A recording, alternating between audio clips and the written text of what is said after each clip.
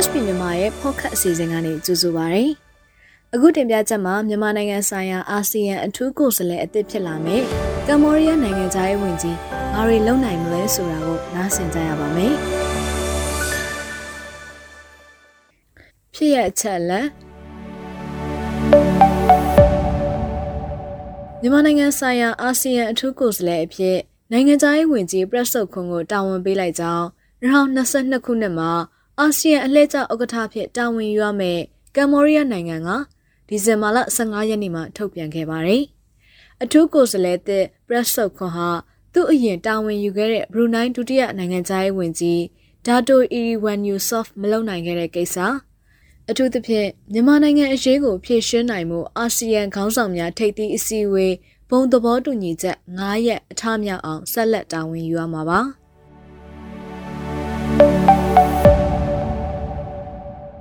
ကနဦးသုံးသက်ချက်စစ်အာဏာသိမ်းပြီး10လကျော်ကြာလာပြီဖြစ်တဲ့မြန်မာအကြက်တဲမှာပါဝင်နေသူတွေအနေနဲ့အခြေအနေဆိုးကကြော်လွှားနိုင်မှုအနိုင်အရှုံးနယ်ပဲဖြစ်ဖြစ်ပဏိပခဖြည့်ရှင်းရေးအခြားနည်းလမ်းများနဲ့ပဲဖြစ်ဖြစ်ပြည်လည်အောင်ဖြည့်ရှင်းကြဖို့ခက်ခဲနေသေးတာဟာလက်ရှိနိုင်ငံရေးရဲ့ပကတိအခြေအနေပဲဖြစ်ပါတယ်။အချင်းချင်းမရှင်းနိုင်ရင်နိုင်ငံတကာရဲ့တစ်ဖက်ဖက်လိုက်စွတ်ဖက်မှုဒါမှမဟုတ်ကြားဝင်ဖြန့်ဖြေးပေးမှုတွေအတွက်ရောအစင်းသင့်ဖြစ်ပြီလားဆိုတာအရေးကြီးတဲ့မေးခွန်းတစ်ရပ်ဖြစ်လာပါတယ်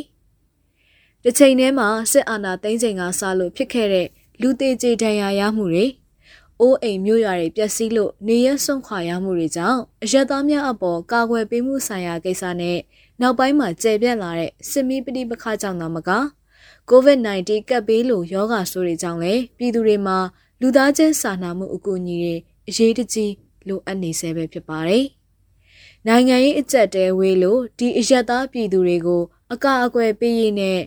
လူသားချင်းစာနာမှုအကူအညီပေးရေးတက်တာလျော့ပါရေးအတွက်တောင်အရေးပါတဲ့အင်အားစုတွေအကြားဖြည့်ရှင်းမှုအခြေအနေအချိန်ခါမရင့်မဲ့သေးဘူးလို့မြင်နိုင်တယ်လို့မြန်မာလူထုရဲ့ယုံကြည်ကိုးစားမှုရဖို့လဲခက်လာပါတယ်။နိုင်ငံတကာရဲ့ကြားဝင်မှုကလည်းကုလသမဂ္ဂသာမကအာဆီယံအထူးကိုယ်စားလှယ်ဘရူနိုင်းဒုတိယနိုင်ငံသားရေးဝန်ကြီးလည်းအောင်မြင်အောင်မစွမ်းဆောင်နိုင်ခဲ့ပါဘူး။ကမ္ဘောဒီးယားနိုင်ငံသားရေးဝန်ကြီးအနေနဲ့လည်းစိန်ခေါ်မှုတွေရင်ဆိုင်ရမှာမလွဲဧကန်ပါပဲ။တေချာတာကဒေသတွင်းအရေးပါတဲ့အင်အားကြီးနိုင်ငံတွေတရုတ်အိန္ဒိယ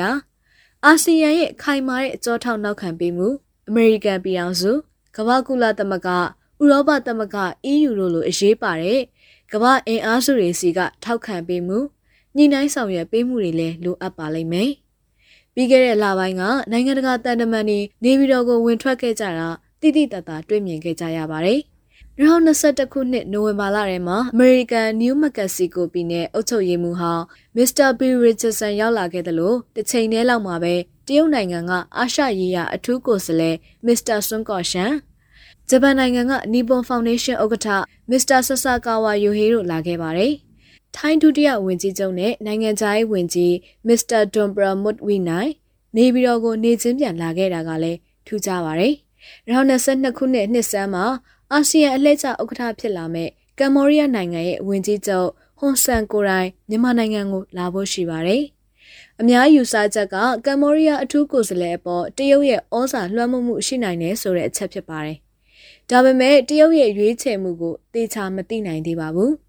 တရုတ်အနေနဲ့မြန်မာအရေးကင်တွယ်ရာမှာအာဆီယံအထူးကိုယ်စားလှယ်ကိုအားကိုးမလားဒါမှမဟုတ်ကုလသမဂ္ဂကခန့်အပ်ခဲ့တဲ့မြန်မာနိုင်ငံဆိုင်ရာအထူးကိုယ်စားလှယ် Mrs. Norin Heyza ကိုအားထားမှလားဆိုတာအသေးအချာမသိနိုင်သေးတဲ့အချက်ဖြစ်ပါတယ်။ဒီလိုနိုင်ငံတကာကကြားဝင်ဆောင်ရွက်ပေးမှုကမြန်မာလူထုနဲ့လက်ရှိအကျပ်တဲမှာအဓိကပါဝင်နေတဲ့အင်အားစုအသီးသီးရဲ့အတန်ကိုနားထောင်ချင့်တွက်ပြီးဆောင်ရွက်တာမျိုးမဟုတ်ရင်တော့စေးကြောင်လေးဆိုတာမျိုးဖြစ်သွားနိုင်ပါတယ်။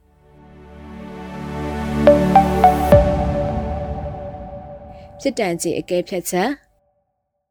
2021ခုနှစ်ဩဂုတ်လ30ရက်နေ့မှာ ISP မြန်မာကထုတ်ဝေခဲ့တဲ့မူဝါဒဆိုင်ရာအာဘော်အမှတ်2ပါအကြံပြုချက်များနဲ့ချိန်ထိုးကြည့်ရမယ့်အညွှန်းစနစ်များမှာဆွေးနွေးခဲ့တယ်လို့ပဲအာဆီယံအထူးကိုယ်စားလှယ်တရဲ့ဆောင်ရွက်မှုတွေဟာနိုင်ငံရေးအရအောင်မြင်မှုကြီးကြီးမားမားရရှိဖို့ထက်စာရင်ယုံကြည်မှုတည်ဆောက်ရေးကိုပဲကနဦးဆောင်ရွက်နိုင်ပါလိမ့်မယ်။နိုင်ငံရေးအကျပ်တဲဖြည့်ရှင်းမှုကိုရှေ့ရှုစေမဲ့အရက်သားပြည်သူတွေကိုအကာအကွယ်ပေးရေးကြကြပြန့်ပြန့်ပြောရရင်